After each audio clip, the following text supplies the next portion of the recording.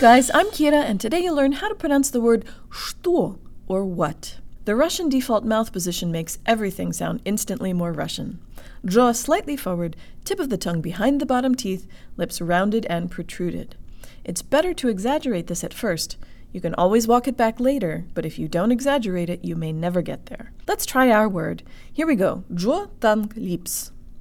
Что? Что? Что? Что? Make sure the tip of your tongue is behind your bottom teeth for the T.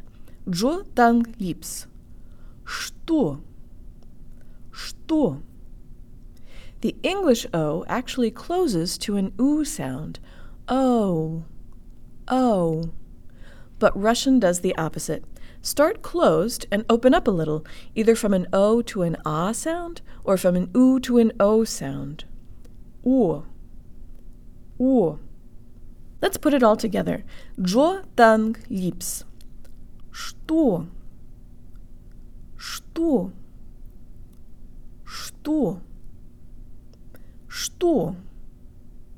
That's it, guys. Be sure to subscribe on YouTube, share, and check out my video course at unlockingrussianpronunciation.org. And if you teach Russian and you like my videos, please consider tagging me on Instagram so your students can see them too. Счастливо!